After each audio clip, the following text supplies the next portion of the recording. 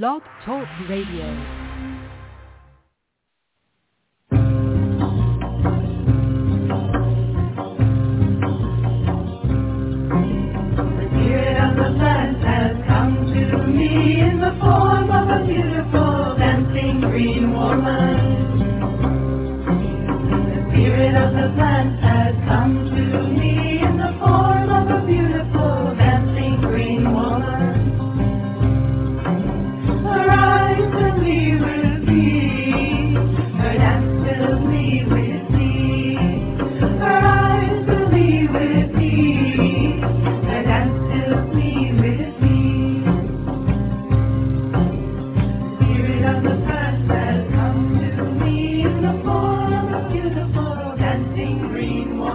Hello and welcome. We're so glad to have you with us here this evening on Ask Herbal Health Expert Susan Weed, a 2-hour radio show each Tuesday night. Herbal medicine is people's medicine, simple, safe, effective. Please bring your curiosity and health questions. Susan will enlighten, surprise, and delight you. I know most of you know Susan Weed already. She's my mom, so I know her. But for those of you who have not yet met Susan, I'd like to share she is the author of the Wise Woman Herbal series, wonderful books on women's health and herbal medicine, including Wise Woman Herbal for the Childbearing Year, Breast Cancer Breast Health Exclamation Point, The Wise Woman Way, Healing Wise, The Wise Woman Herbal, New Menopausal Years, The Wise Woman Way, Down There, Sexual and Reproductive Health, The Wise Woman Way. And Abundantly Well, 7 Medicines, The Wise Woman Way, the newest book in the Wise Woman Herbal series. So exciting.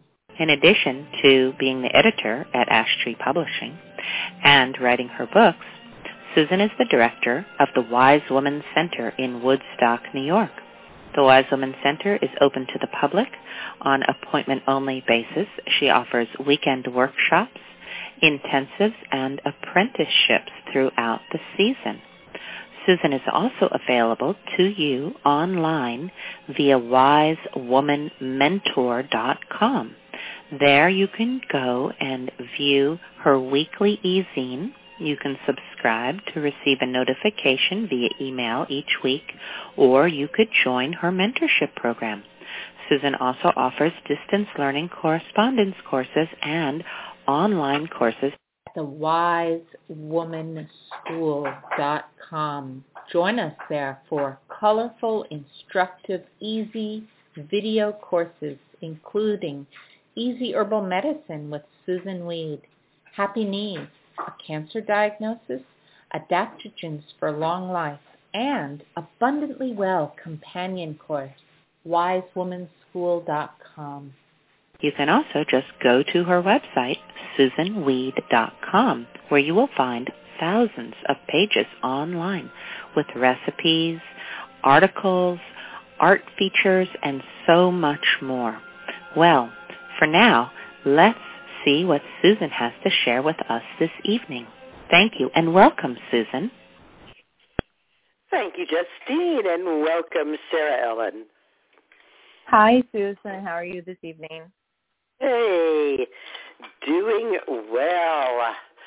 So let's see. We started with the cherries blooming, and then the peaches bloomed. I saw the peach starting to bloom out my bathroom window, and the peach is almost done blooming, but the pears are blooming, and all the apples are blooming, and that means the crab apples are blooming too. And when I looked out the bathroom window this morning, because you might remember that when the peach tree started growing from a pit in the compost, it made the Schisandra so happy that for the first time in its life it flowered. And it is covered in flowers. Oh, marvelous. Yay. Oh. Yeah. It didn't have any flowers last year. We didn't get any Schisandra berries last year. But this year, if the weather holds well and even half these flowers turn into berries, we will have lots of Schisandra berries. Hee-hee-ho-ho. Yeah. So it continues to be a glorious and beautiful time of the year. May Day is actually the beginning of summer. The apple blossom for us marks pretty much safety from frost. So the trees got that signal, and as my daughter said, she drove from New York City 100 miles up to here. 24 hours later, she drove back to the city, and she said as they drove, it was like the leaves were unfurling in front of them as trees got leafier and leafier and leafier and leafier till by the time they were 100 miles south, the trees were in full leaf. Mm-hmm. Wow. So, wow. Right, the trees are no longer budding. That's it. They're out there. Photosynthesis is the name of the game. Watch it, right? Watch what's happening with the green and how the green is relating to the sun. You'll learn a lot of interesting things about how you can make good use of the sun.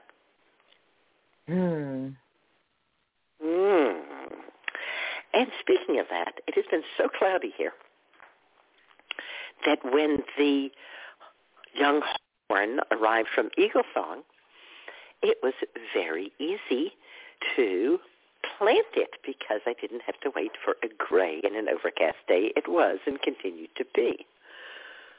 Or as somebody said today, I guess you could call it perfect weather. The sun is not shining and making you hot. The rain is not raining and making you wet. I said, yeah, but it's so gray. But, crab apples are beautiful and the red buds are blooming. What's blooming by you? So much is blooming. We are meeting so many things in the property that we're living on. The apple trees are blooming and discovering so many apples hiding amongst the buckthorn along the property lines and around the barn. I was snacking on some petals from a couple apple flowers today just to try them out. And so we're discovering a lot of motherwort, so much nettle, so much that when we ordered a bunch of saplings from the university extension to plant in some of the pasture areas of the yard, that won't be pasture areas anymore. And that when we go to dig and create space for the sapling and then go to replace the soil, my hands are stung from all the nettle ground cover. So I'm marking out spots in the yard and kind of letting the yard define where the patches and paths are going to be by where we're finding different plants popping up to say hello. So it's just been a playground. Yeah, a playground. Yeah. It's such a delight to allow nature to lead the dance. Blessed be. It doesn't mean we have to stand back and do things, right? You want to. Nature wants to dance with you. It's okay for you to do things. Yeah. But yeah, let nature lead. And yeah, and everybody has more fun. Indeed. And there's just so much green space and canvas that it is just a wonderful opportunity to get to know our place of being and see all of the plants and appreciate who's here and help create space around them and the areas that are already thriving. So just so many friends that I'd hope to meet. And the nettle is an amazing blessing because, as you know, I've been hoping to meet her for a while locally. And here she is in great abundance. Yay! How tall is your nettle? Well, so interesting. There's one area of our yard that last year we moved in around Thanksgiving, and just kind of intuitively it was the area I felt called to leave an ancestor plate, an offering plate.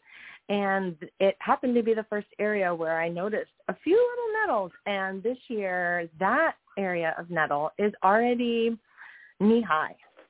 And then there are other patches, many more patches, that are only 2 to 5 inches tall. So quite a spread there of size. So you remember that one of the things that I've done is to choose a specific area of nettles and to cut it back to the ground every 3 or 4 weeks. Mhm. Mhm. So that I always have young, small nettle for soup. Yes, and thank you so much, because that's exactly what we are doing. I've been staking out just some of those areas with some wooden bamboo stakes and kind of working around those areas with other things. And those are we're going to have a few nettle patches where we do that. So thank you for teaching me. The ones that are knee-high, are actually big enough to harvest for infusion. Yes, I just told my husband that. We need to be drying those, right? It's time. Yes. So, yeah. And I remember you remember how to tie it, and no more than 2 tied together. But the most important thing is when you're working with something where there's a lot of it,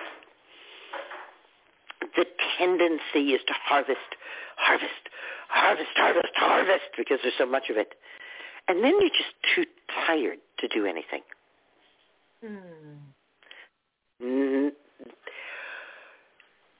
The best way is to harvest for no more than 15 minutes and then go and hang up what you've harvested.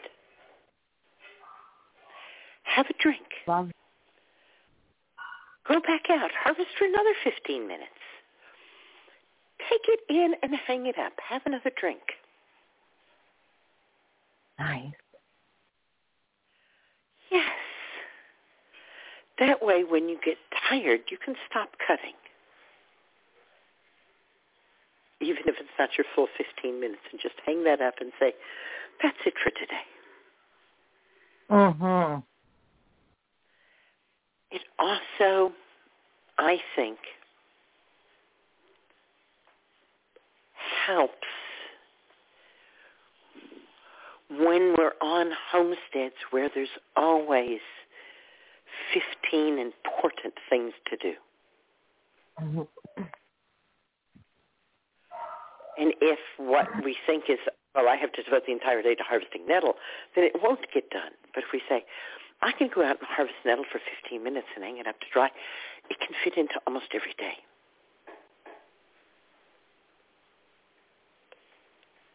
I love that.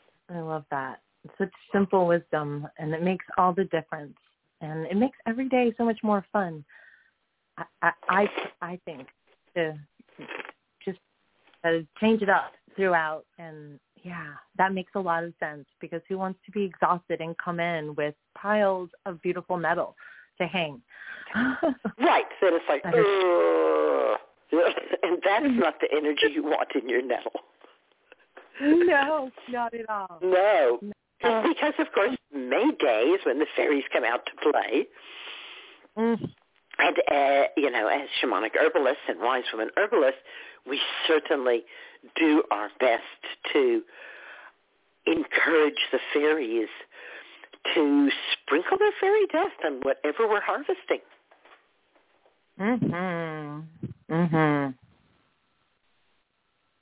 So we know what the fairies like, and we know where the fairies go. Fairies like joy. They like sexy. They like glitter and sparkle and color. And they like movement. Yes, and singing. The fairies here love singing. Yes, singing. Yes. Well, singing or sounds.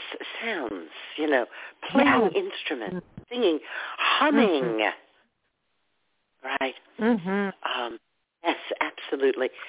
And I was telling people, that it's your responsibility in this month to do these things to encourage the fairies to be around where you're working with the plants. Yeah. Mm-hmm. You really have to go outside. That's what May Day is about, right? You go outside and you have a good time on May Day to encourage the fairies to come and be in all your medicines for the whole year. Love that. It's not too late. Doesn't have to be on May 1st. All right, in many countries they do it on, Cinco de Mayo, 5th of May. The same idea. We want viriditas. We want the greening force. We want it in our breath, and we want it in our footsteps, and we want it in our medicine. Blessed be. Blessed be.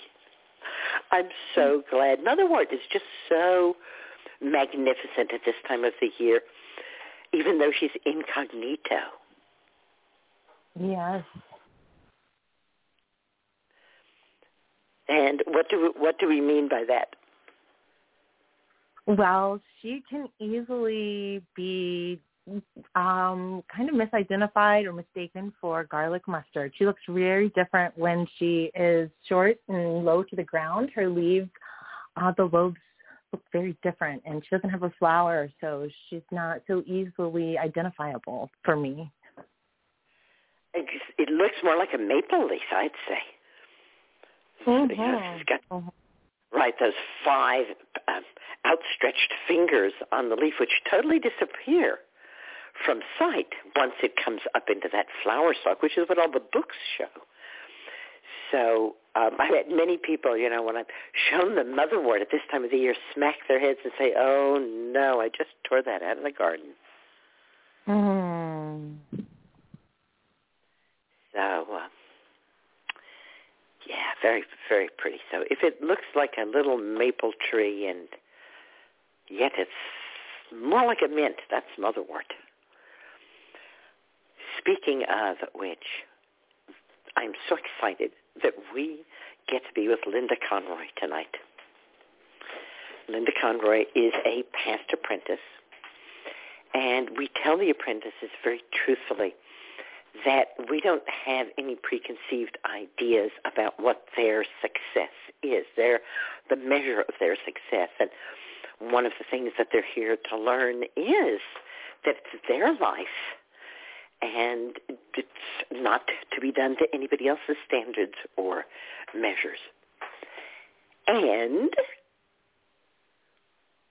an apprentice who goes on to teach other apprentices and to promote herbal medicine as people's medicine and the wise woman tradition through her own teachings and through a yearly conference, which is celebrating its 10th year this year.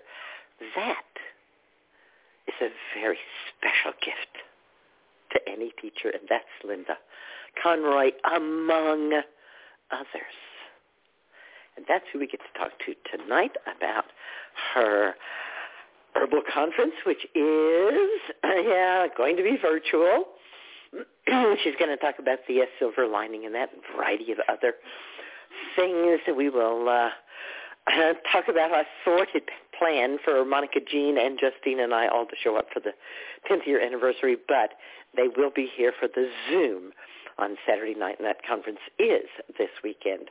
That's at 9 o'clock. Stay with us or go away and come back at 9 to hear all about it.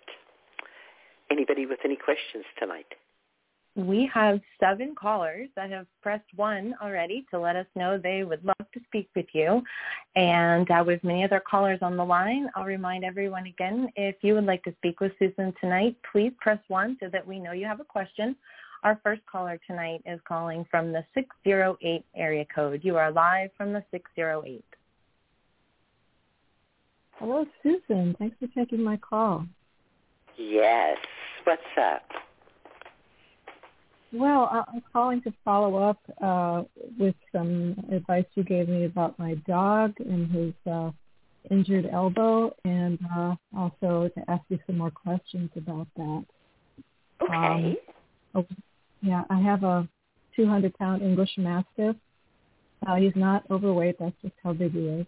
Right. I was going to say that's slender for a Mastiff. Yeah. He's a Those big are dog. big dogs, yeah. Yeah. And so he has a pressure wound on his elbow. And you gave me some advice about it last time I called. And, after reviewing that call again on the recording, I realized that part of my, my question to you may have gotten cut off just from how the audio gates when you're talking back and forth. But at the time, I had it kind of bandaged up, and I was concerned about the anaerobic activity that was happening in the elbow and how that was affecting the healing. And sure enough, there was an infection there, even though the wound was closing. And I had to come up with a solution so that he wouldn't bother it, because he was constantly worrying on it, like licking it too much. But I also had to try to keep it open so that it wouldn't allow bacteria to build up. And there was a lot that went on there, but I did end up having to go to the vet to get antibiotics because there was an infection there. They did culture it and choose an antibiotic that was appropriate to what was growing in there. And once he finished the antibiotics, he continued to have oozing, and the vet was concerned about that. I was kind of concerned about it, but the oozing, as time went on, I started to notice that the elbow was kind of getting hard, and there seemed to be a lot of fluid, and I gently squeezed it, and the fluid that came out was clear and a little bit blood-tinged. I'd asked the vet about that, and she said, well, the good news is that it doesn't appear to be infected. And I we came to the conclusion that it probably is hygroma fluid, which is what has been the issue with him, is hygroma fluid. But as that fluid oozes out, the elbow gets more tender because the fluid is there as the body's trying to protect the elbow. That's why the fluid builds up. But obviously we don't want the fluid there, and we want it to heal up. We want that hole to close up and for him to have no opening that can get infected again. So I guess part of my question is there a way to draw out that fluid? Is there anything you can suggest to draw out that fluid? And I also know since you've recently had surgery, maybe you have some suggestions about different dressings and whatnot that I can use, maybe hydrocolloid or whatever, that can help to draw the fluid out but also protect the elbow from infection. So those are my basic questions so far. Thank you for your thoroughness. A very clear impression of what's going on from what you've told me. In general, herbs that draw are astringent. And astringents can be something as simple as black tea. Yeah, black tea is very astringent.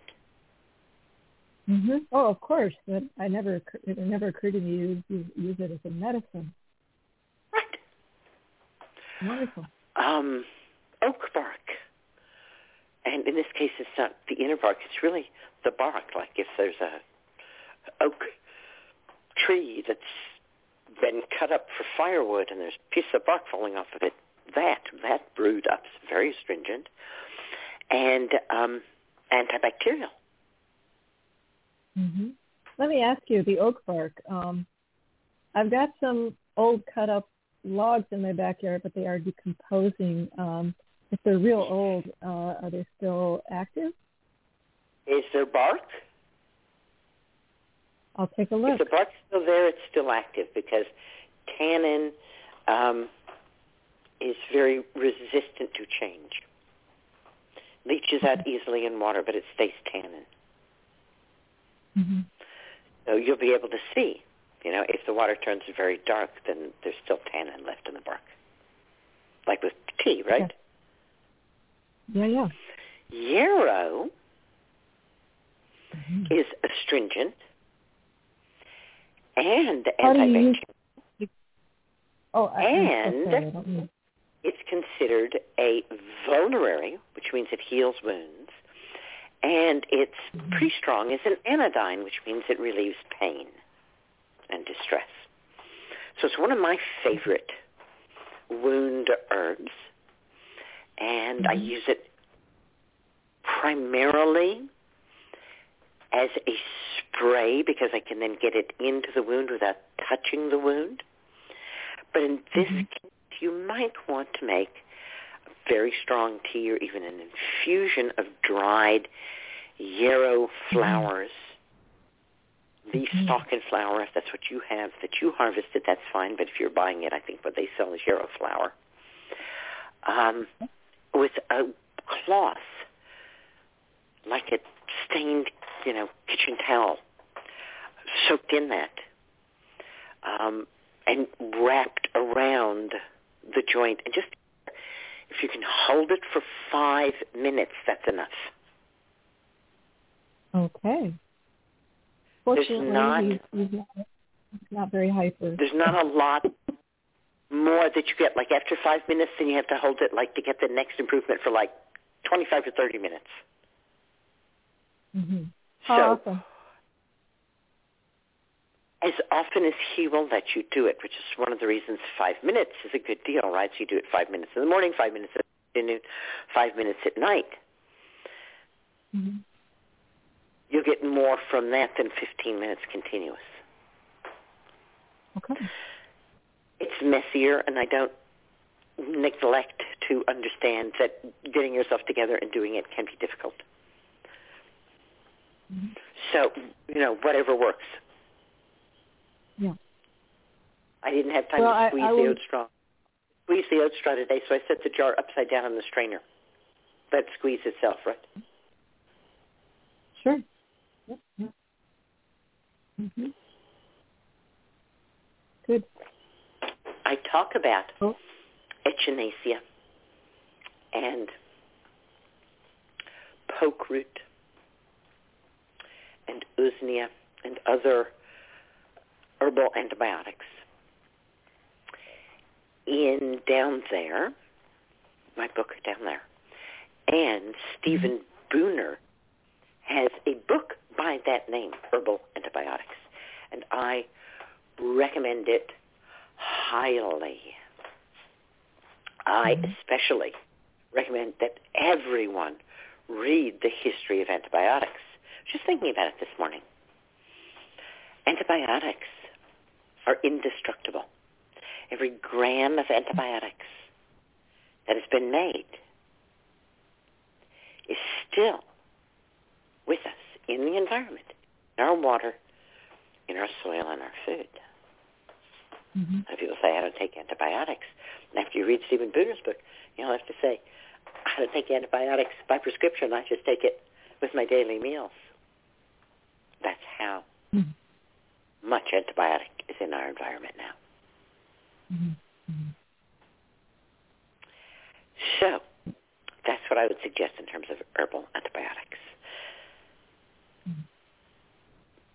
What I've been doing also is I've been using like a saline wound wash, that you can get in a can from the drugstore to wipe out the elbow, and then applying honey, buckwheat honey, and putting one of those non-stick sterile pads on there, and then just wrapping with I've got like an old men's long sleeve T-shirt that I've cut off and just sort of wrap it around his elbow.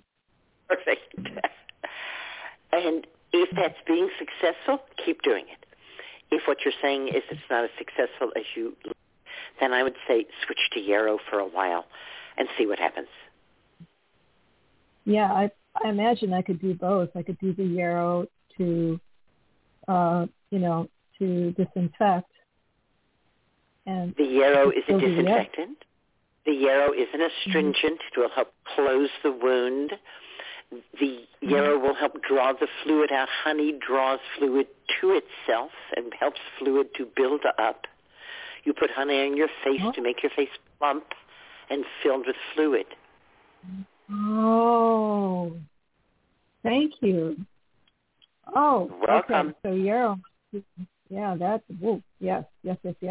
So we want astringent, right? Because we want to pull fluid away. We want to dehydrate the fluid out.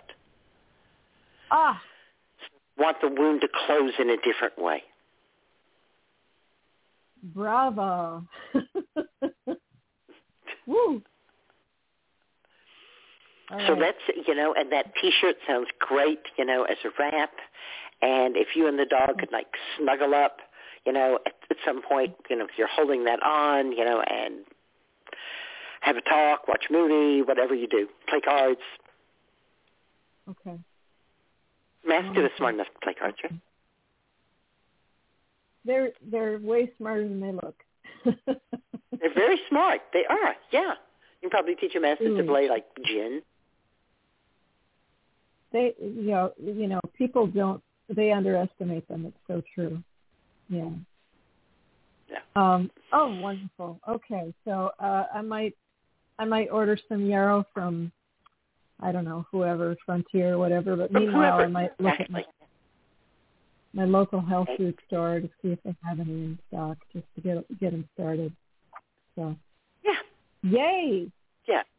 And if you need to start with yarrow tincture, you can dilute that tincture in some water and use it as a compress on the area. Mm-hmm. If all you can get is yarrow tincture, that will work. Just what I'm saying is dilute 4 or 5 dropperfuls in a cup of water and then soak that T-shirt in that and wrap it around his elbow, right? Oh. Okay. Okay, so I could get him, because I have yarrow tincture, so I could get him started with it tonight. You can get him started with that. There you go. All right. 4 or 5 droppers in a cup of water. Okay. Cup of warm water. All right. Warm water. Wonderful. Wonderful. Wow. All right. And hopefully you'll call back and keep us informed of what's happening. I certainly will do that, and thank you so much. Have a wonderful evening. You're welcome. Okay. Green blessings. Okay. Green blessings. Bye-bye. Bye-bye. All right. And our next caller is calling in from the 207 area code from the 207. You are live with Susan. Hi, Susan. Hello. Can you hear me? Hi. I can. Thank you for taking my call. I've called you in the past before, and what you said really helped me, and I appreciate your wisdom. I'm calling tonight because I'm experiencing some concerning symptoms, and I was wondering what you have to say about it. It started about a year and a half ago. I was in the first time I experienced it, I was in a jiu-jitsu class. I was exerting myself physically, like wrestling, and my right eye had like a shadow come over it, and it stayed there until the class was over pretty much. And ever since then, whenever I exert myself physically, specifically when I put my head in movements like upside down or like stretching, like if I was in a downward dog pose or something, then the shadow comes over my eye. It's like a perfect circle. It's mostly in one eye. The other eye is not so pronounced. Then just recently, last week, actually a couple of days ago, I was bending over. It's not even that hard of a exertion in order to make it happen. I was picking up a bucket of water below my feet and then dumping it out in the window, and it happens right within a few seconds, and so it's concerning. I went to the eye doctor, and she said my retina is good, everything's fine with my eye, and that I need to see my regular doctor. I am relieved to hear that. Thank you for going to the doctor, and I'm so glad to hear you don't have a corneal tear or anything like that happening. Hooray. Yeah, but it is concerning because I'm like, what is going on? And it is. I was really scared to go, but I did finally go, and then she said everything looks okay. You just have really dry eyes, like extremely dry eyes. So yeah, and the other thing is whenever I like to smoke cannabis occasionally, not all the time, but when I do, it's been ruining it. As soon as I smoke, immediately it happens in this eye. So it's been like making me, that gives me anxiety, then it ruins the whole experience. So I don't know, just wondering like if you've ever experienced anyone that has happened, anything like this has happened to them, or what do you think? I have a lot of stress and anxiety. What's really always most interesting to me is not the other people that are experiencing that, but you. Because I really think that our lives and the stories of our lives are coherent and meaningful. And that there's, I believe you said, a circle in your vision. Is that what you said? Yes. And this circle in your vision occurs when you exert yourself, when you put your head down, when you smoke cannabis. Yeah. So what are your associations with circles?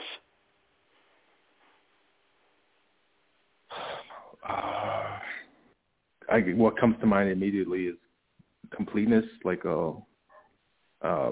and anything with the eye is like, I'm thinking, you don't want to look at something, or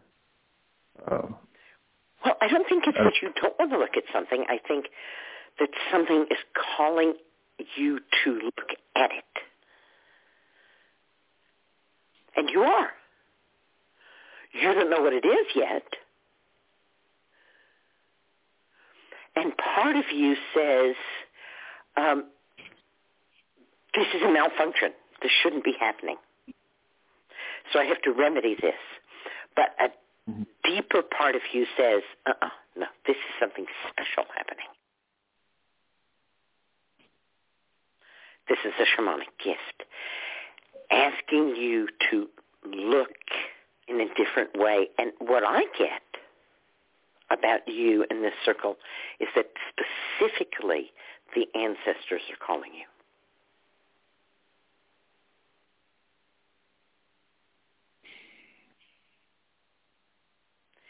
And whether those ancestors are your personal ancestors, your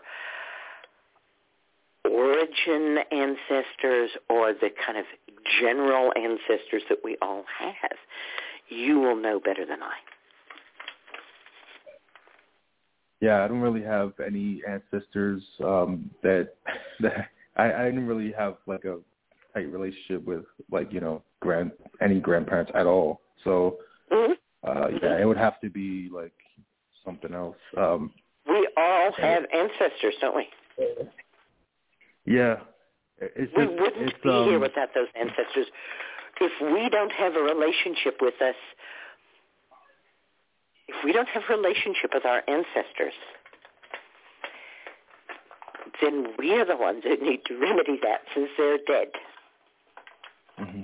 And that doesn't mean that we have to seek out our personal ancestors, but it means that we, in some way or another, need to acknowledge them and be grateful to them. Okay. So another thing that is kind of, I think, might be related, just the past week, I started to feel really dizzy, and I couldn't even stand up for a long period of time. Today I feel much better because I started to drink water and drink like echinacea tincture and a few other tinctures, and I think that's helping. Maybe I was like dehydrated. I don't know if that's linked in any way, but I dizziness tend to like. is definitely linked to dehydration. Yes. Yeah, I tend to really like your. That's what you said last time when I called you. You like totally changed my perspective on it to make me feel like, oh, maybe it's not a bad thing. Drink less. I'm sorry? Yes, it's not a bad thing to drink a little less. And drinking a lot more won't necessarily make you more hydrated. Oh, right. I was referring to like the whole issue with the circles in my eyes. Like what you said last time, you changed the whole way I was looking at it, and you kind of did that now. It's just I just wish they would go away, you know. I'm not even that concerned about the dizziness because today I feel much better. So I'm like, all right, maybe I need to drink more water, chill out with the coffee so much. I limited my coffee. But these circles, yeah. So if somebody wanted you to go away, what would be the best thing for them to do? Go away. They would ignore you. Would it be better for them to? Would it be better for them to explain that they prefer you go away, and then you did that, or should they like shout at you and throw things at you and tell you how bad you are?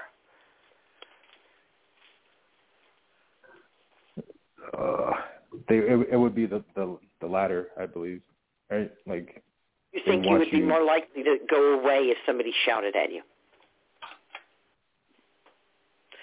So then, I think I would. Then So then you might want to shout at those circles and tell them to go away. Do you have access to a place out in nature where you can actually go and shout? Yes. Yes.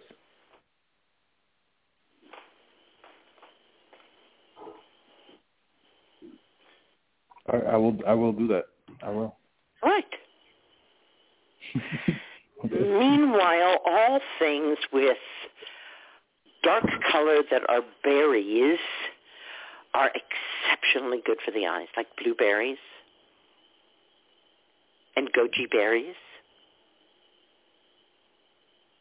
and cranberries and elderberries.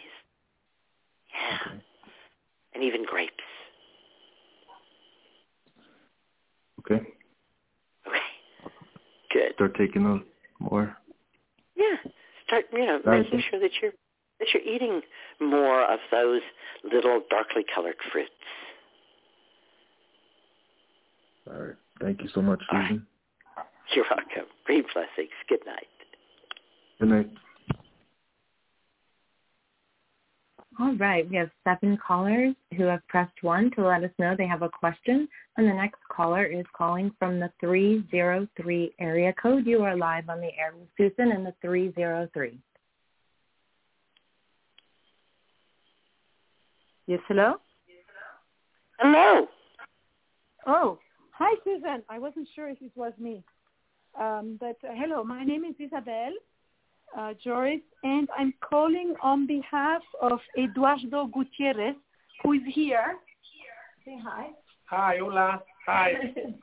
Hi. He's Mexican, and he speaks a little bit of English, but he needs a little help from my part. For helping him. Yes. Yes. He has since 17 years a thing on his scalp, under his hair, on his head, and also a little bit by his mustache and a little barb. I don't know how to say in English. And he was very badly treated all these years. Had 3 dermatologists, and finally I took him to my functional doctor, and it was so bad at that stage that he had no more hair. He had pus everywhere. He had crusts everywhere, and he was suffering. It was a nightmare. So what the functional doctor did is he found out he had fungi and an infection, so he first wanted to treat him with a antibiotic called doxycycline, and he took 2 times a day. And that we started last year, correct, Eduardo? Yes. And then now he's only at 1 per day, and the anti-fungi medication really gave him more anxiety than he had. So he stopped this 6 or 7 months ago. So now he has hair, he looks healthy, and he still is on the antibiotics and has a bit of, it's like a little bit keloid type. When I put my hand on his head, it's like little bumps under his skin, and they don't have any pus. Eduardo, you don't have any pus. No tienes pus, no más pus, infección. No. Pero sientes la bolita. Yeah. So he sees those little things, and he's afraid to go down with the antibiotic, to stop the antibiotic. But he really wants to. I mean, we all want it for him. What he said that is interesting. So the doctor said it's maybe what the diagnostic was tinae barbae, like kind of folliculitis. He also used the name keloid acne. And what he noticed, Eduardo, very honestly, he said, I think it's related to maybe anxiety, because when he went to see his grandparents 15 years ago, to try to find a medication against it in Mexico and to talk with his grandma, he noticed after 2 weeks it had disappeared. So he does share that this new life in the United States. He has a big family, has 6 children. I mean, he's going to have 6 children. He has 5 now. It's a lot of stress. So we would like, I'm passionate about what you write. I have all your books, and I hope I can follow your training as soon as I'm finished, move to Switzerland from United States, and that is going to happen this summer. But in the meantime, I would like to help him to see how we could help him with plants, something that just love. Well, you know what I'm going to suggest is not quite plants. What I'm going to suggest is a ointment that you have to buy, and it's called Bag Balm. Bag Balm. B-A-L-M.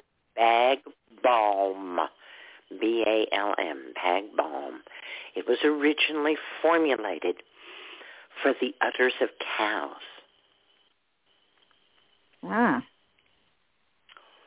Which get kind of the same thing. They get kind of lumpy and bumpy. They what? They get kind of lumpy and bumpy. They're bags. They're udders. Yeah. Bag balm, right? Oh, I see. Oh, right. Bag balm. Right. So it's a balm to the cow's bag, to the cow's udder. Yeah, right. Great. And it's based on sulfur. Oh.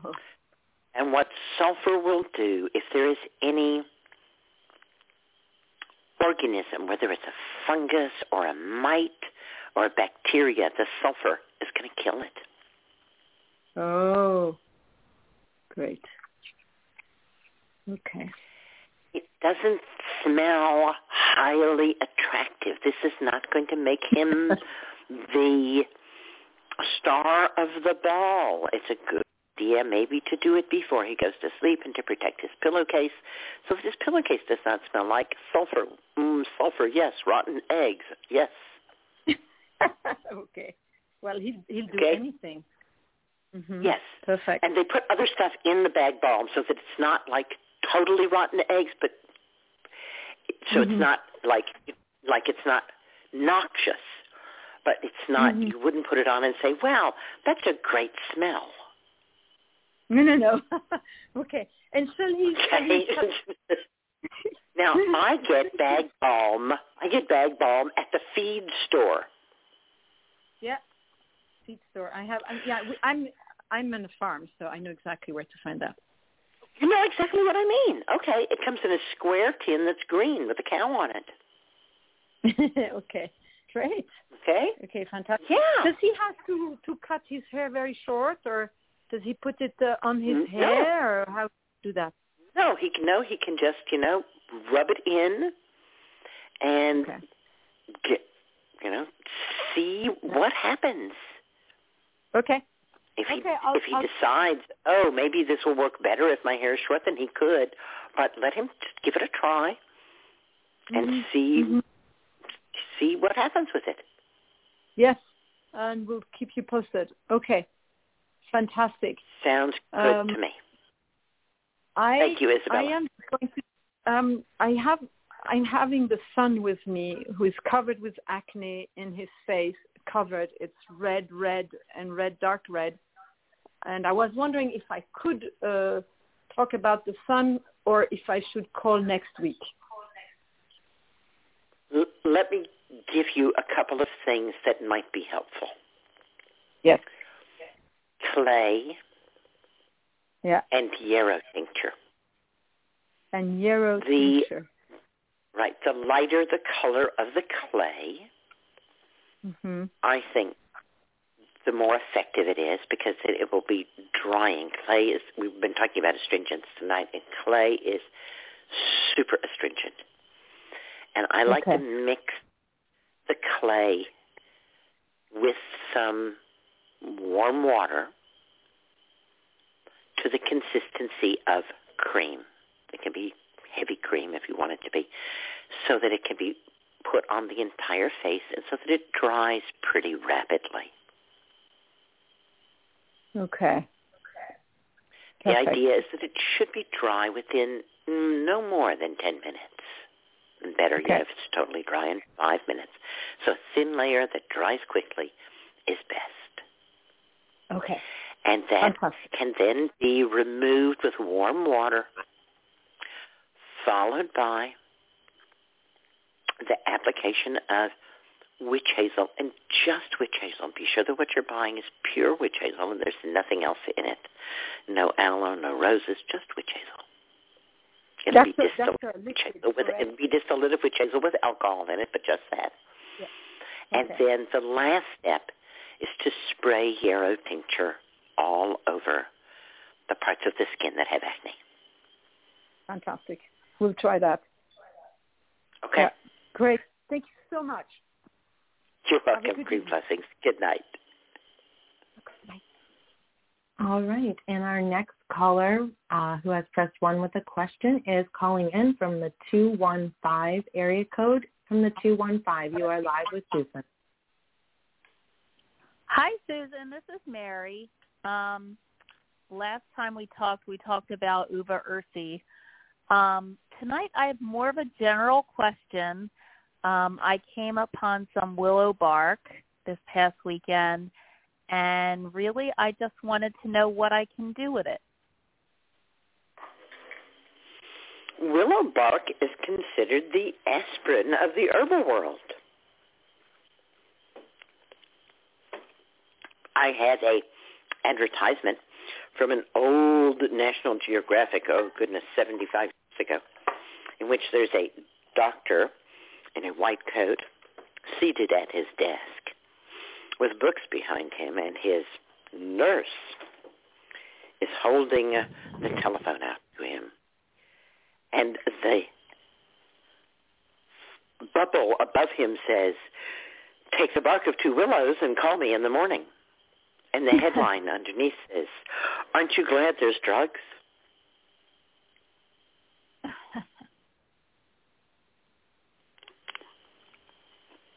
So do you strip the bark and use hot water, the menstruum, like drink it as a tea?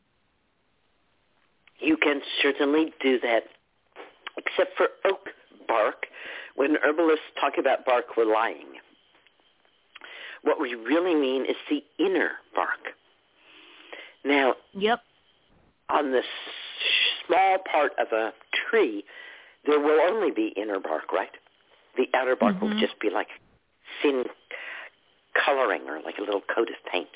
So you don't need to that's what I got. Separate that off.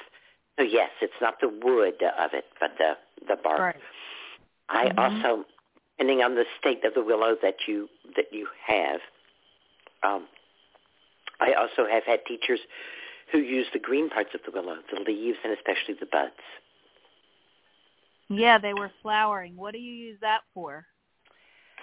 You can make a tincture of it. You can make a vinegar of it.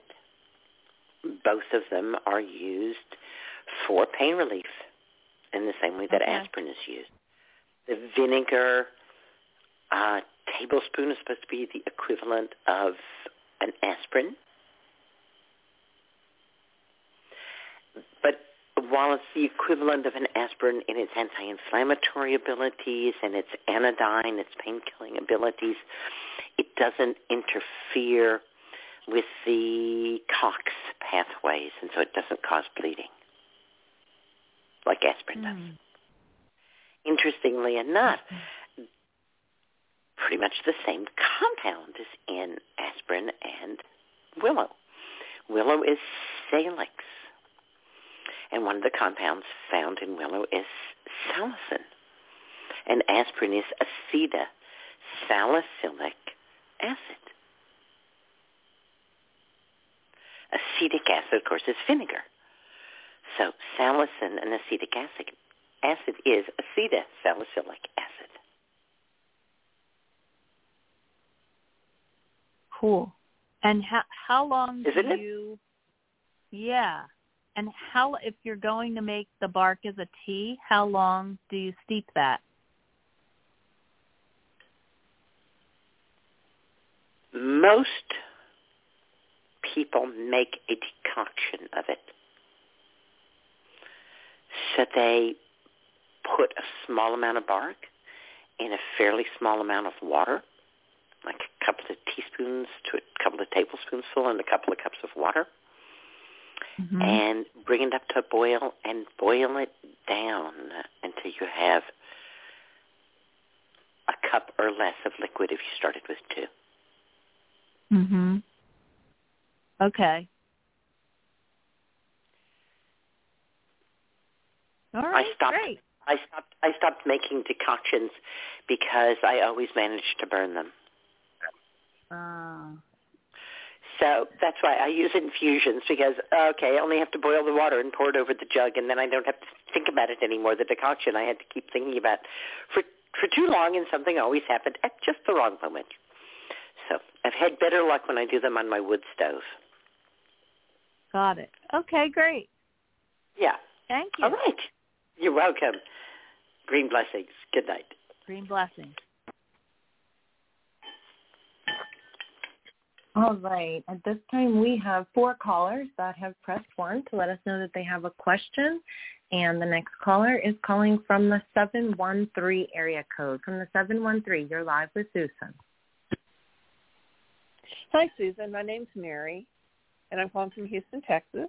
How are you doing? I'm doing well. How's everything in Houston? Well, we've had some good weather today, so it's been a nice sunny day and very spirit-lifting.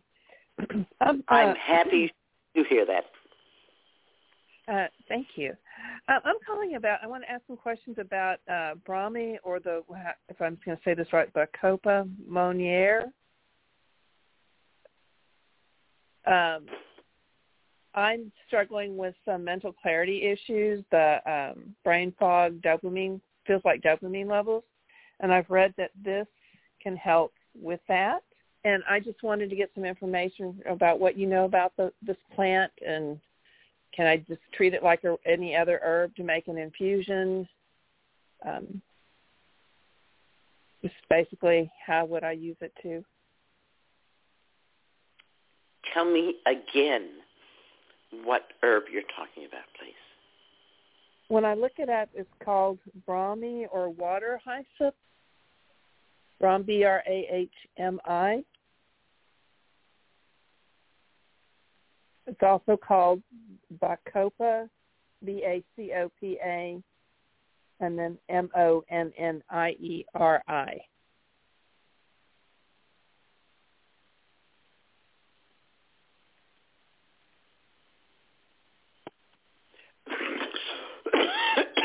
It's certainly not something that I'm familiar with. Where did you hear about it? Googling on the internet.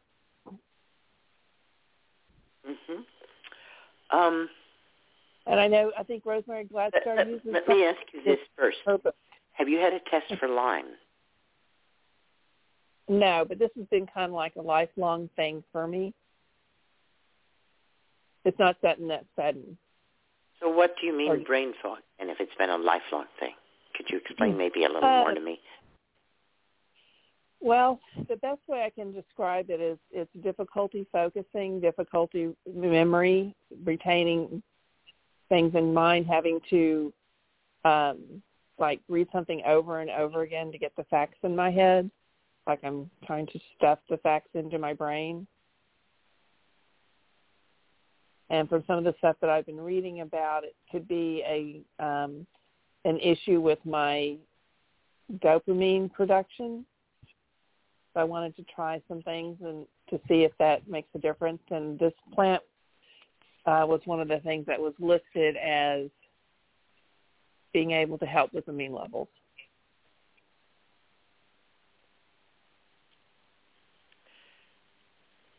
I have so many thoughts going through my mind. I'm not sure where to start.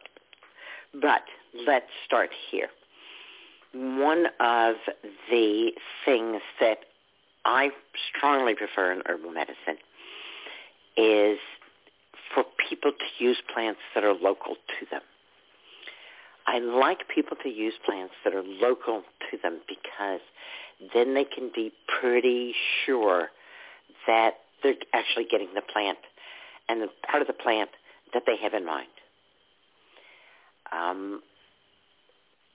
It certainly haunts me that in Germany, where herbal medicine is legalized and regulated, the legal regulated person got the wrong part of kava kava, which was made into a pill and was given to people, and I think 5 or 6 people had to have liver transplants because of that. Oh no! So I don't personally like it when people take any herb of any kind in a pill or a capsule. And I don't like it very much at all when people take herbs that grow far around them and can't be brought into cultivation around them. My Schisandra vine, Schisandra is certainly an herb from far away, but it's become a local herb because I planted a Schisandra vine and because anybody can. So it's not that you're restricted to only the things that grow around you, but what could grow around you? And how much care would it take? And what are you going to get from that? So there's that about what you're proposing, is that I think you're proposing, maybe to buy it as a pill. Is it available as a loose herb? Loose herb, and Mountain Rose herb carries it. Mountain Rose has it. Okay, so you can get it in that. And have you looked up the constituents of it? Pardon? Have you looked up the constituents of it? I make infusions with herbs that are rich in protein, herbs that are rich in vitamins, and herbs that are rich in minerals, or herbs that are rich in a particularly helpful thing like polyphenols or anthocyanins. I think, from what you're saying, is that you're looking at this plant more like a drug. I want a drug that's going to change the hormone levels in my brain. No, I'm not necessarily looking at this as a drug. I'm looking at it as a food. Then why don't you just do it? Why do we even need an herb? Why don't you just change the dopamine levels in your brain? It's one of the brain chemicals are so easy. They're so easy to change. Well, I haven't found it that easy to change. Have you asked your brain what's going on? No, I haven't asked my brain specifically, but I have asked my body. Well, I think you need to ask your brain. I take the viewpoint that what is happening is right, if it's not life-threatening. I suspect that if I were to ask you for, do you sound like somebody who might have grandchildren? Do you have grandchildren? Yes, I do. If I were to ask you for the names and the birth dates of your grandchildren, would you be able to tell me? With a little bit of thinking, yes. My name, the names are birth dates. I have to think a little bit. Yeah, a little bit, but you'd be able to come up with it. So you do have a pretty good memory. What I find very often is that we ask ourselves to do things that for some reason we think we ought to, but we really don't want to. And then we're like kind of being both the parent and the kid at the same time. Kind of trying to push ourselves to do something and like digging in our heels and not doing it. So what did we do in school when we really had to remember things? We made silly rhymes about them. Roy G. Biv, right? Yeah. And one of my favorites, the Rambo twins crave liverish, scaly scorpions are good waterfish, which is all the signs of the zodiac in order.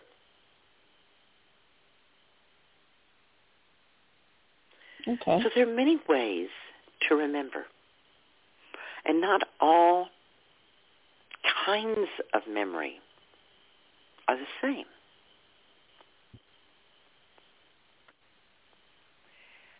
It's okay to not be absolutely the best in everything.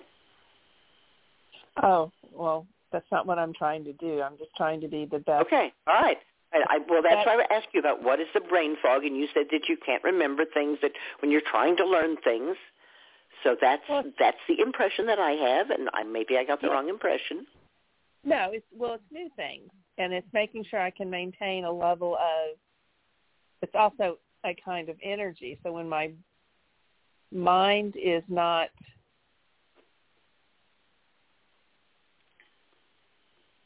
I'm just functioning, being able to recall, being able to stay focused. When it's not doing well, my body also is not doing well. It's not energized. So there's that dopamine to, I'm thinking it's adrenaline, thyroid, somewhere in there, those things. So you are drinking nourishing herbal infusions?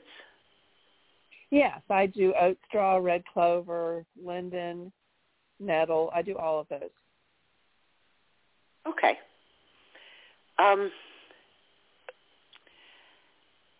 It would be very far-fetched if there was a problem with your adrenals, unless you're under a huge amount of stress. You're making a daily commute of an hour or more on a busy thruway, and you have both sick children and sick parents. Well, let me put it this way. If I don't do things to what I call manage or protect my energy, I will fall asleep several times during the day. It's kind of like it comes over me like I've taken something to make me sleep, and I can just feel it closing in.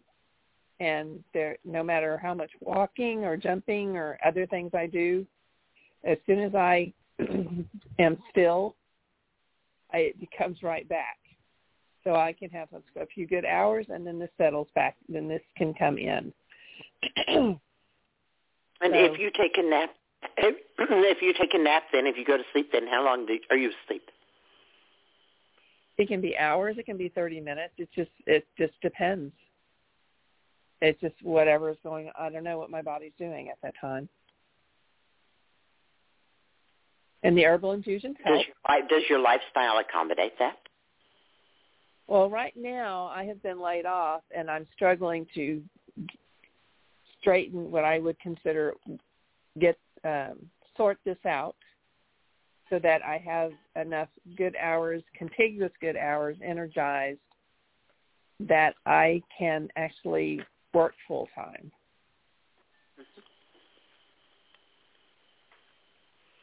So from what I'm... So you're drinking about a quart of infusion a day. You're eating a broad diet of well-cooked foods. Yes. And you generally go to sleep at a regular time and get up at a regular time. No. If I happen to fall asleep at like 8 o'clock at night, then if I wake up at 10 or 11, then I'm up for several hours.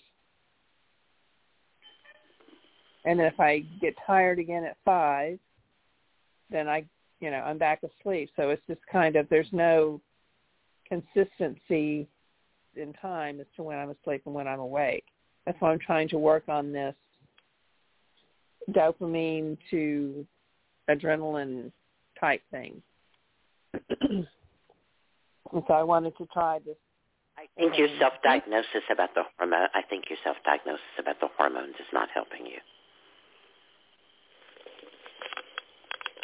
Let's see if we can really, hear what's actually going on. Because it's a little brow furrowing. I'm wondering what's being said here, what's being signaled here, what's being asked of you.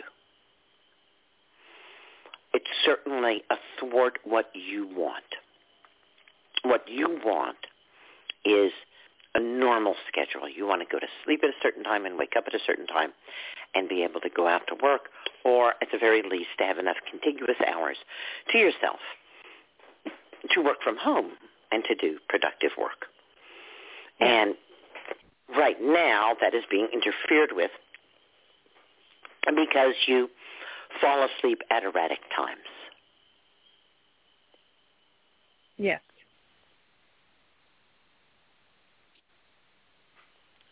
I'm not quite understanding what you're saying about trying to fend it off, but I think that what you're saying is, say you've only been awake for a couple of hours and you feel like sleep is coming over you, and you go for a walk to try to stay awake, or you jump up and down, and that might work for a certain amount of time, but then eventually you actually do fall asleep. Yeah.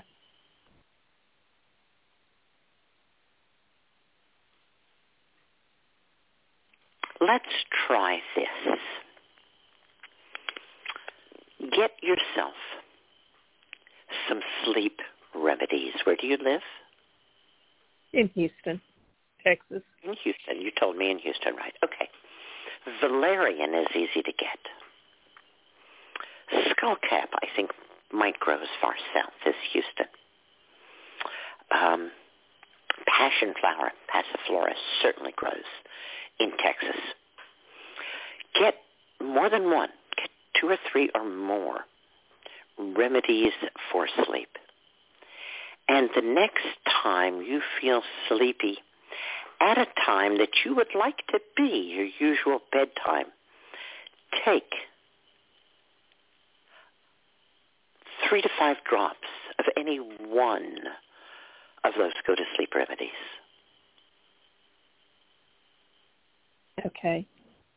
And if you go right to sleep, good. If you wake up, or if you don't go right to sleep, take some more of the one remedy that you've chosen.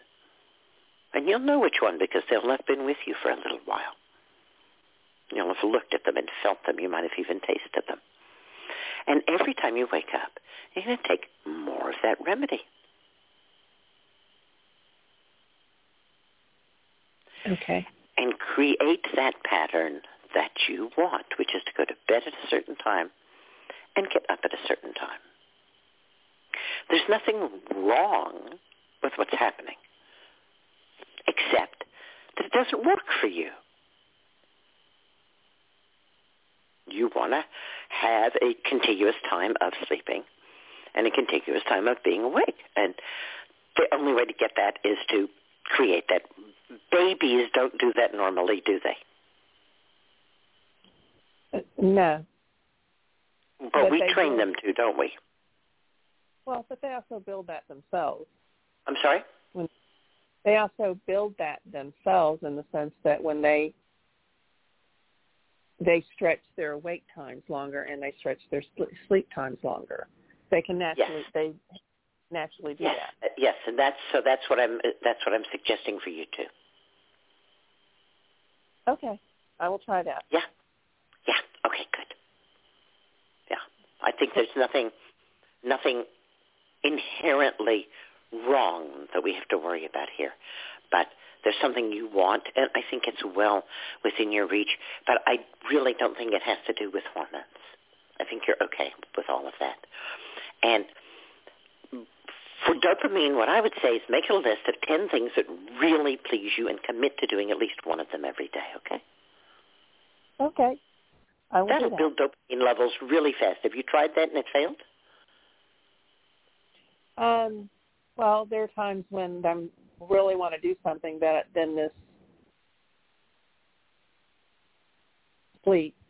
feeling asleep. It should be a very easy thing to do, like on my list is pet the cat. Look at a beautiful flower. Easy things to do, not big things. Little easy things that we can do, right, that really bring us joy. Yeah. Oh. All right. All right. Dream blessings. Good night. Dream blessings, you too. Thank you. All right. At this time, we have about 13 minutes before our guest is with us, and we have 4 callers on the line that have pressed 1.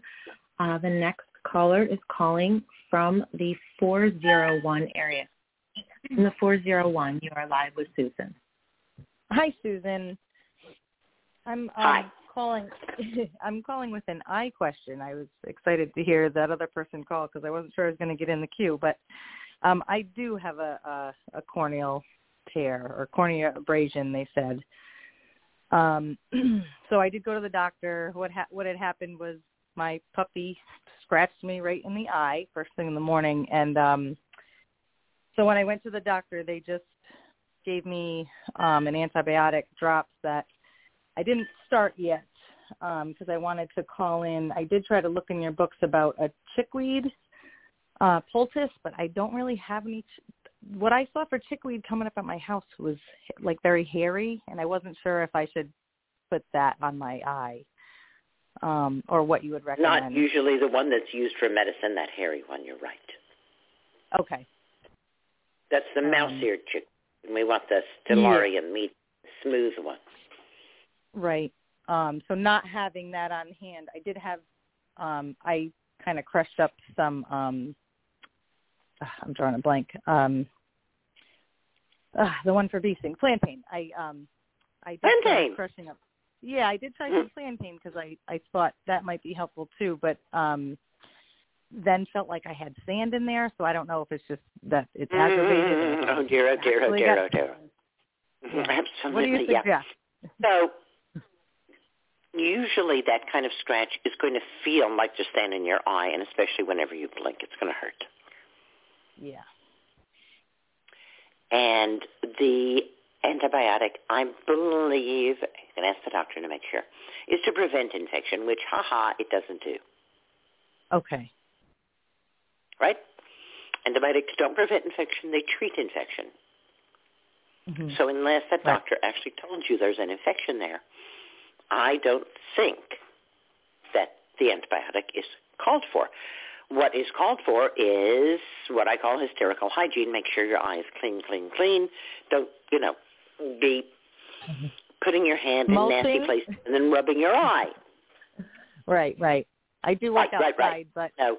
I did get a patch. Just, and if what you have to do is patch your eyes to protect it, do that. Right. Okay. Right?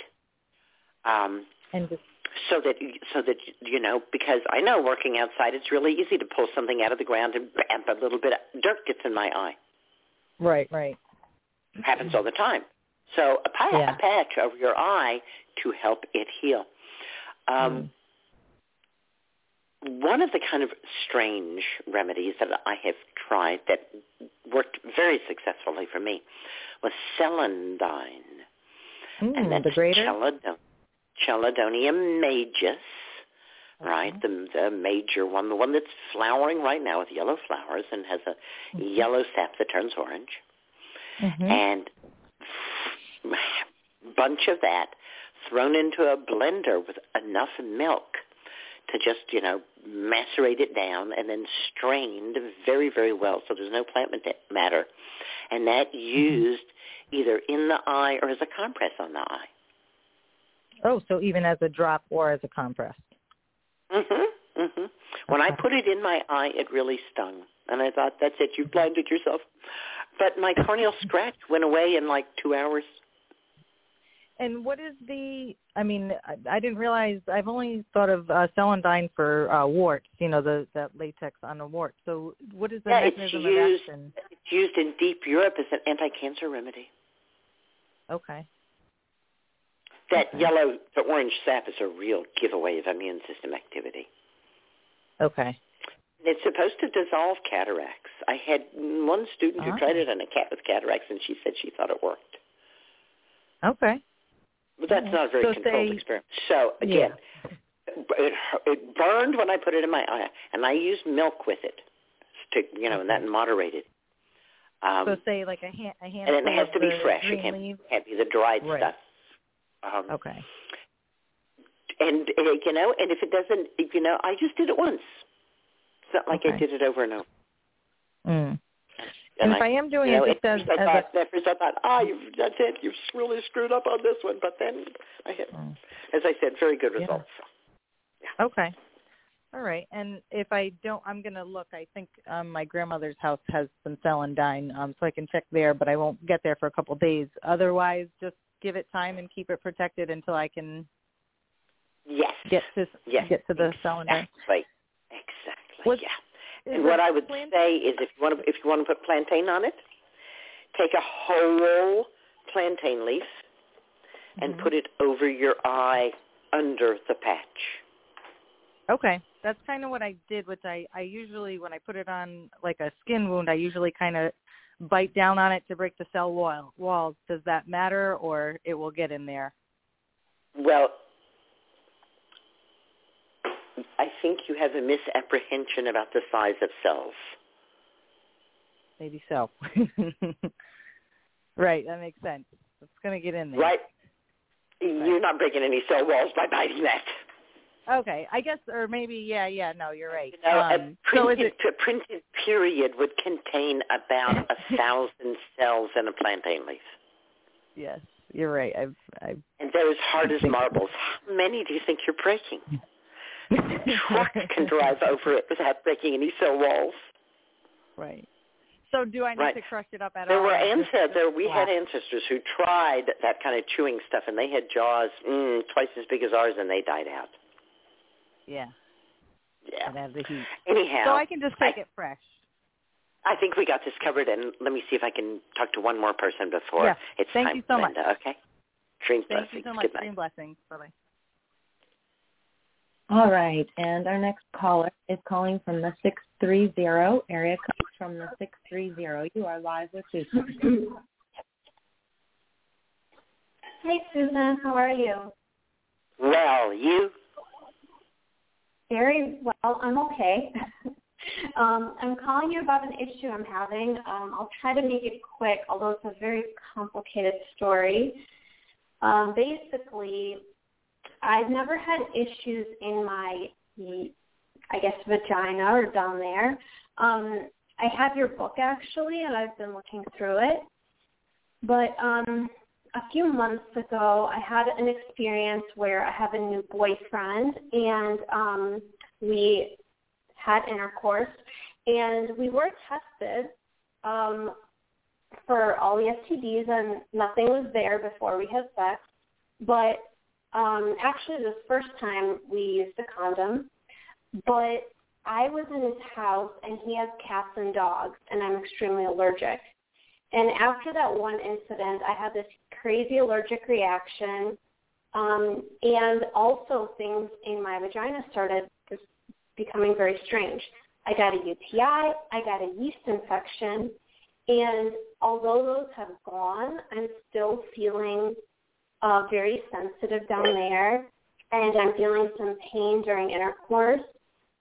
and itching, and I just don't know what's happening. I looked in your book, and I see things like vaginal dryness, nonspecific vaginitis, vaginal itching, burning, and I kind of have all of that in weird periods of times. And I'm just wondering what you would recommend, because I'm feeling a little bit overwhelmed with how many different herbs there are, and I'm also considering potentially suppositories. And I just wanted to get your advice. You say that you're allergic to dogs and cats. Yes. And that you were at a house where there are both dogs and cats. Yes, I was at his house. He has dogs and cats. Yeah. And so you think that it's quite probable that your immune system got pretty up in arms about the dog and cat dander there. It freaked out. And then afterwards, many weeks after, we tried everything, but we made many mistakes, which got me re-exposed many times.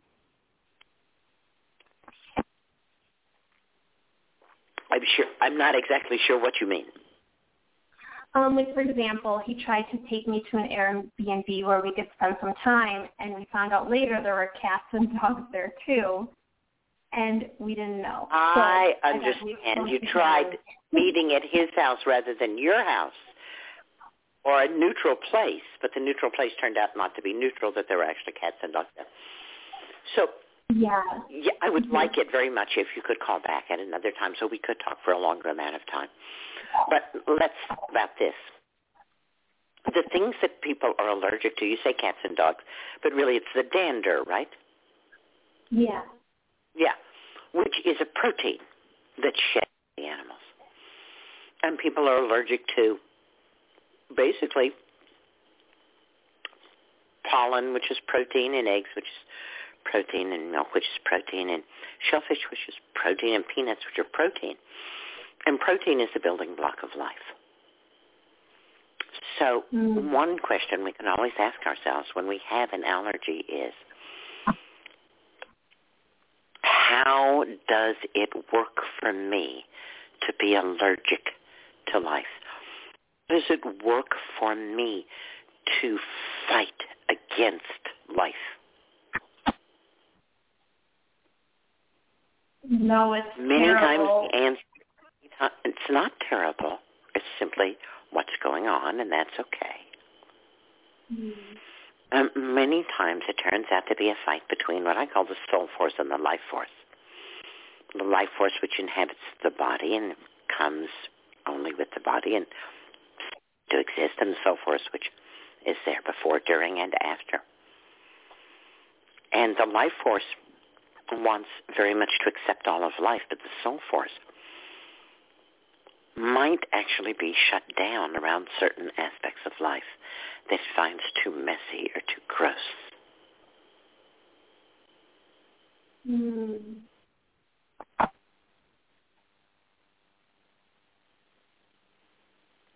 Life is really messy. And when your relationship went from, shall we say, dry to wet, which makes it messier, it became a problem.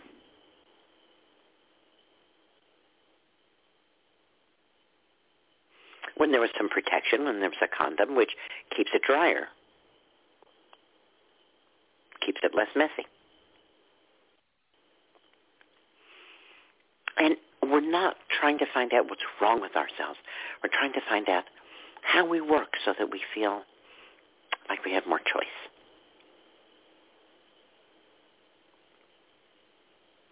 Because I don't hear you feeling like you have a lot of choice.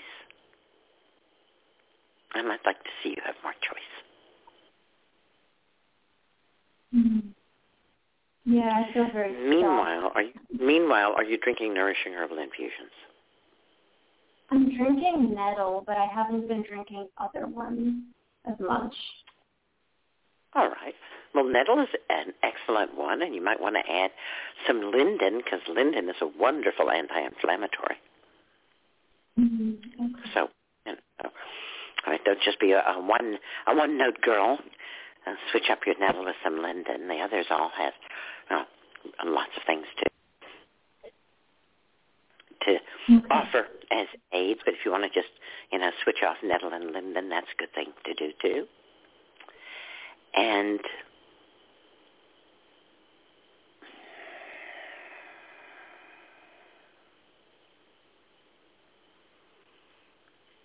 what do you need to feel safe enough to allow a little more of the mess and the chaos of life in?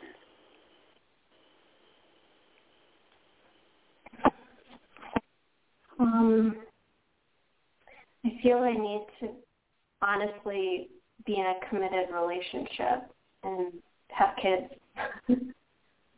Yeah.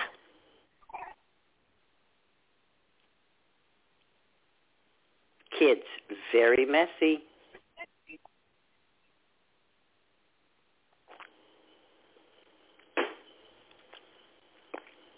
That's an important thing to know about yourself. And it's time to welcome Linda. So I shall say, green blessings to you. Green blessings, thank you.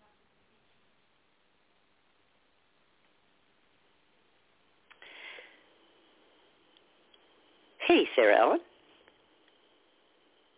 Yeah, hi. All right. Linda Conroy is a wise woman, a bioregional herbalist, a wild and whole food aficionado, and a community organizer. She is the founder of Moonwise Herbs, the Midwest Women's Herbal Conference, and Mycelium Mysteries, a women's mushroom gathering. She lives at her homestead in southern Wisconsin with the plants, mushrooms, ducks, chickens, rabbits, honeybees, Great Pyrenees, and familiar felines. Linda Conroy teaches classes and runs apprenticeship programs based on the wise woman tradition. I love you, Linda. Thanks for being here and talking to us tonight. I love you too, Susan. I'm so glad to be here, and it's wonderful to hear your voice. And yours. How is everything at your farmstead? It is burgeoning, I should say. Everything is blooming. Well, not everything, but the plants are just bursting out of the ground. The critters are happy. It's getting warmer. It's all really good. I would only complaint I could have. I'd like a little more rain. Would be my only request of the universe. All right, request considered.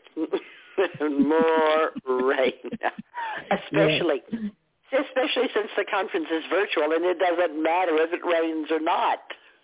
Right. Normally I would be thinking, don't rain, but no. Actually, I'd love for it to rain because people would be more engaged with the virtual conference. Right. Exactly.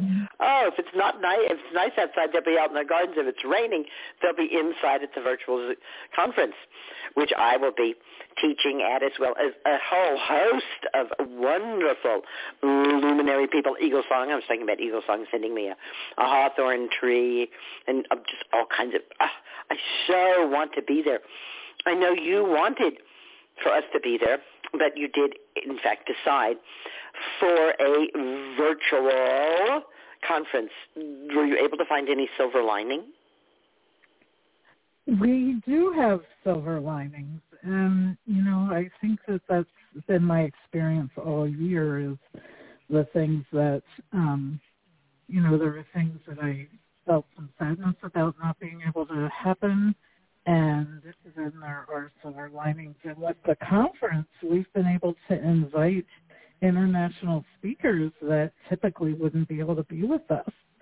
So one of our featured keynote speakers is Vandana Shiva from India, and super excited about being with her. And Henriette Krause from Finland will be with us. And even though she's come to the conference in the past, she probably wouldn't have come this year, but Isla Burgess will be teaching. So it's pretty delightful that we were able to have those women join us. That certainly makes it easier to be international, that we're all at our homes, not bringing our bodies together. But I long for the day when we can again have real conferences.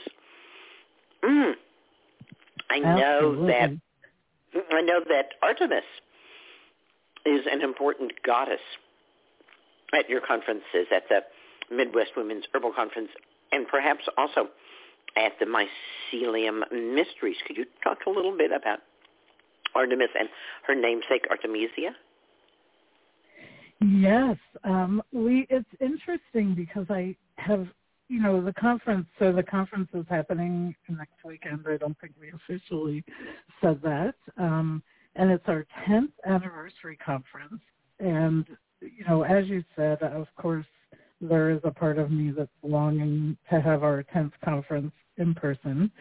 And, once I'm able to grieve that, I'm able to move into enjoying what we have put together. And bringing in plant allies over the years has been part of the conference process and still is. We, bring an ally that will support the whole community. I know, in the wise woman tradition and the work that I did with you and with other teachers, we, choose plant allies for our personal work.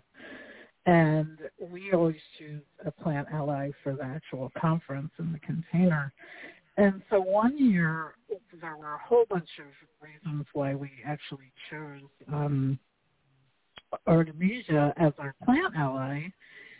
And it was really intriguing that women were coming from all over the country, and Isla came from New Zealand. And everybody, after we had chosen the plant ally, people who didn't even know we chose it were showing up with that plant, either in dried form or, even somebody brought a potted plant. And it was just really intriguing that this plant was coming into the conference in this way, because most of the time we would choose a plant ally that was actually growing on site, and this plant wasn't growing on site. It was unusual for us to choose a plant that wasn't growing on site, but we did for, like I said, a bunch of reasons. And it was so intriguing because that it felt like the plant was running the conference. It was really amazing. And that the goddess, Artemis, was also holding the container and kind of whispering things in our ears over the weekend. And I had some concerns because we had some building issues, and, with a conference, there's always background stuff that even sometimes the participants don't know about. And I remember saying to Isla, I said, I'm so worried about these things. And I said, don't worry, Artemisia is running the conference, and she won't let anything, bad happen. And it was so amazing because I really felt that. I felt her holding the container and felt what it was like for a plant to actually hold the container for a whole group, not just one person. It was really amazing to have what I, consider an elder there helping us hold the space.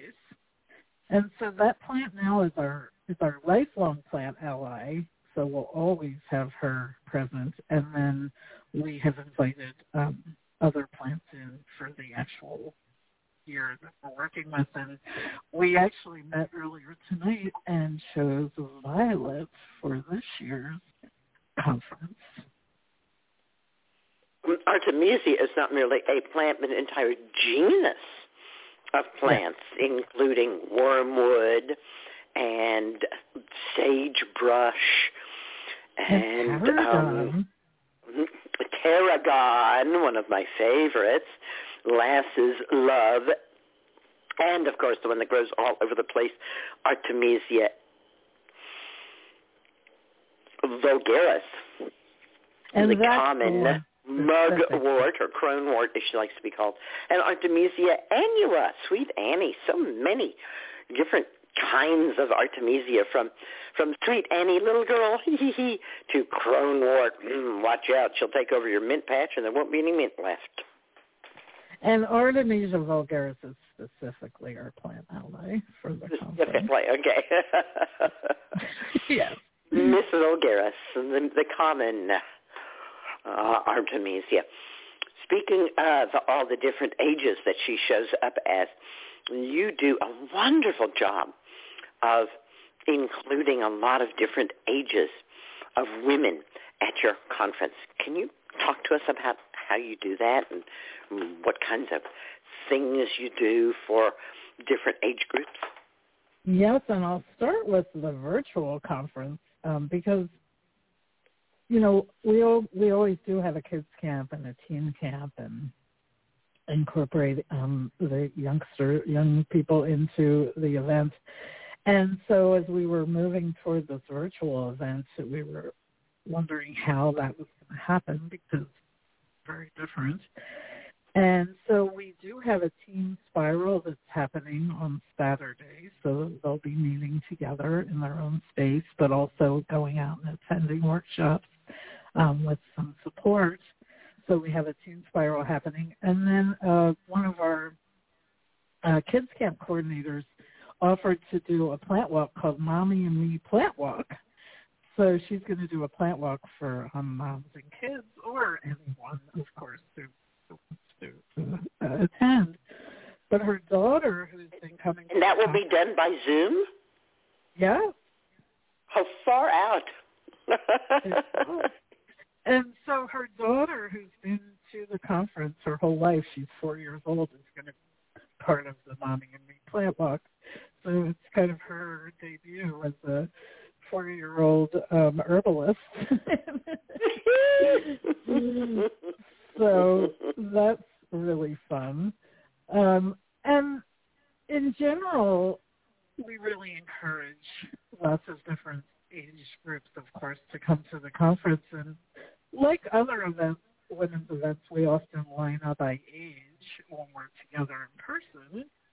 And it's always been so intriguing to me to see, you know, we'll have infants all the way up to women that are in their 80s, close to 90. I know at Mycelium Mysteries, I think our oldest attendee was 92, and she was one of our keynote speakers. So we, you know, always incorporate lots of different age groups. And I think it was 3 or 4 years ago, we held Saturday evening, our activity was a croning circle for the crones in the community. And not only did we hold the ceremony, the teens made crowns for the elders and came and crowned the elders with their crowns that they made for them. And the kids came and sang to the elders. So it was just this beautiful ceremony that included everyone. That just makes my heart smile and smile. Me too. And, you know, after we did that, Susan, it was so intriguing. People kept saying, can we do that every year? I just loved it so much. And I said, well, maybe every other year, so it's really special. Yes. Yes, and, you know, one thing since the grandmothers have died, there are ceremonies that I miss that used to be held yearly, and somebody just got in touch with me about one of those, the Strawberry Moon, which is the girls' coming of age ceremony in June, which is called the Strawberry Moon Festival. And she said, I'm going to do it. Grandmother came to me in a dream and gave me permission. I'm going to do a Strawberry Moon Festival. So next year, she's planning to do Strawberry Moon. So I'm so glad to see these things coming back, and especially these things that mark our passage through the years, that say, this chapter is ended. Now we go on to the next chapter, whatever that may be. These are so important for us. It's so important. Yeah. So I was going to share with you that we, you know, we're a women's conference, and so boys come to the conference until they're 11, and then we ask them to step out. And I can't tell you, the first couple of years, I had boys coming up to me and saying, I can't come back next year. And they would be sad, and they would, come to me and look at me with this look in their eyes, and it was heartbreaking. And I finally realized that we were doing a disservice by not having a ceremony for them to help them transition. Yes. And so our kids camp got together, and we designed a ceremony for them and the other boys to go into the woods. They get to start a fire and tell stories and tend the fire for their last year at the conference. Oh, my gosh. It was such a relief. I'm getting goosebumps. That's so wonderful. Because of what you're talking Mark, about. The end of this chapter is ended. It's okay. We've grown up. We can read chapter books. Yes. And the thing is, before that, they felt like we were kicking them out. Right.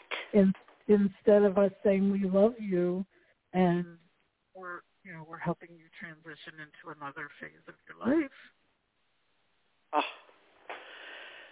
And to feel supported as you transition, to know that you can move on to that new chapter and people will still love you. Yeah. And it was a relief for me because I had been holding that, thinking, oh my gosh, this is so sad. I didn't at first know what to do. And great when we talked about it and came up with, a plan to help them transition. And I think, in general, that's so important, like you said, for all of us in different phases of our lives, to have transitions and to acknowledge those transitions.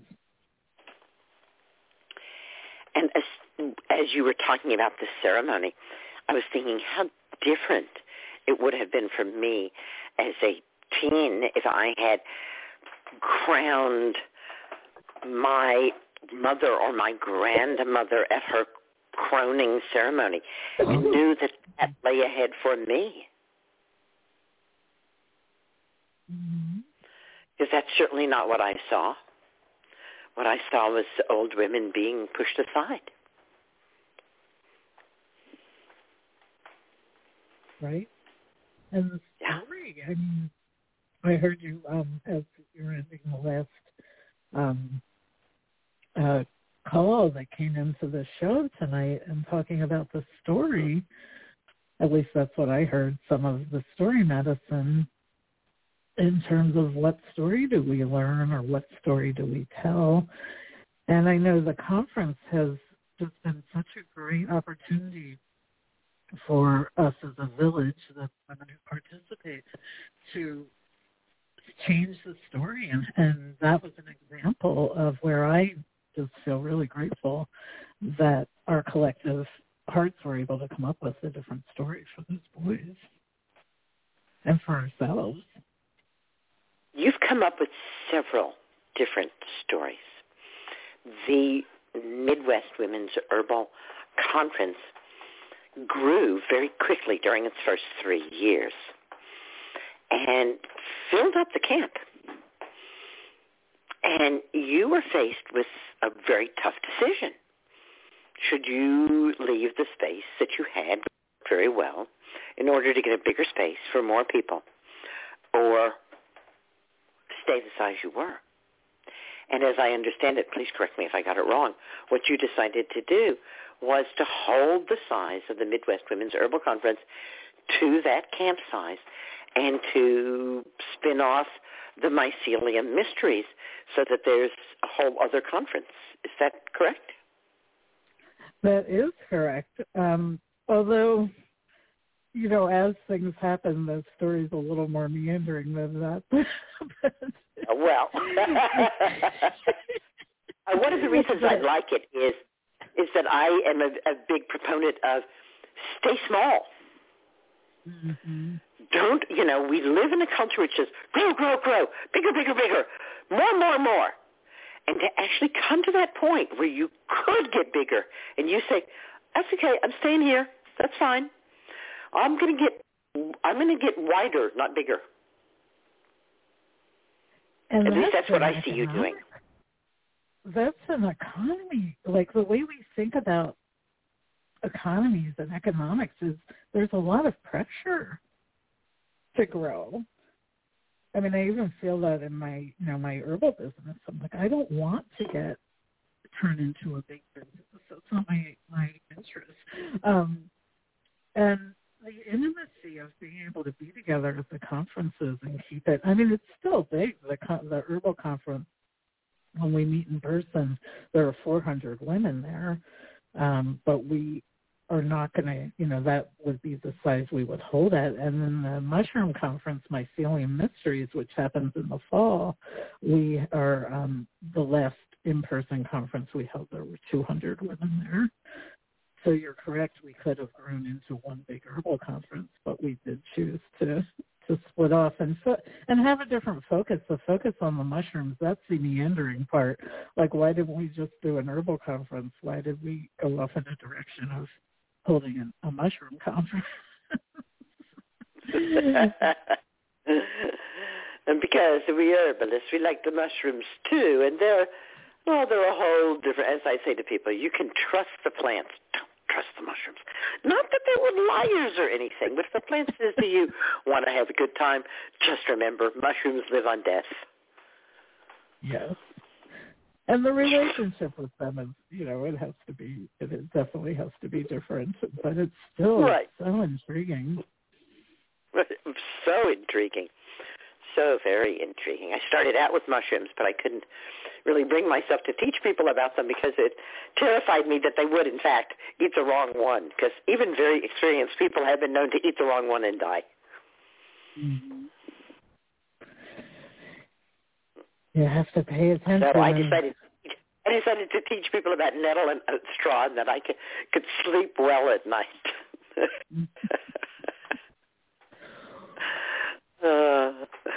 Are there dependably lots of mushrooms there in your woods in the fall?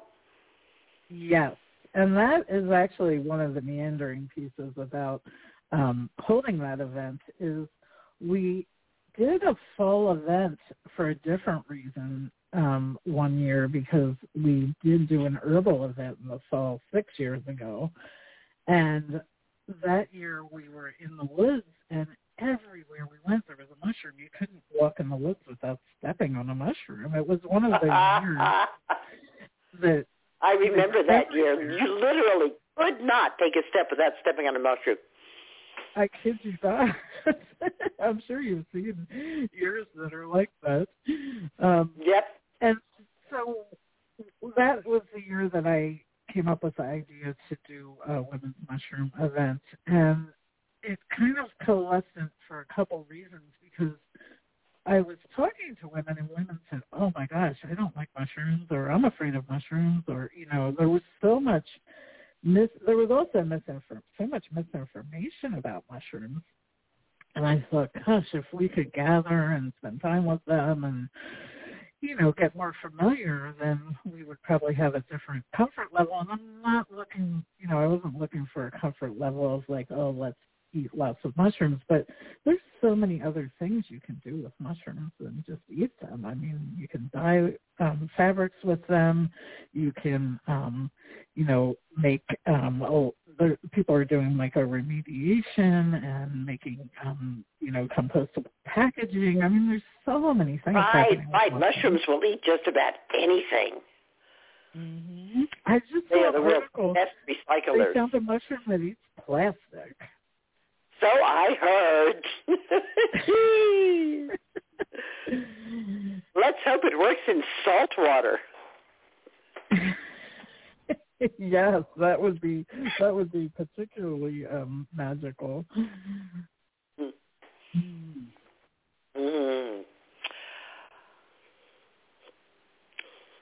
The other silver lining that I can think of in a virtual conference is you don't have to worry about the size of the camp.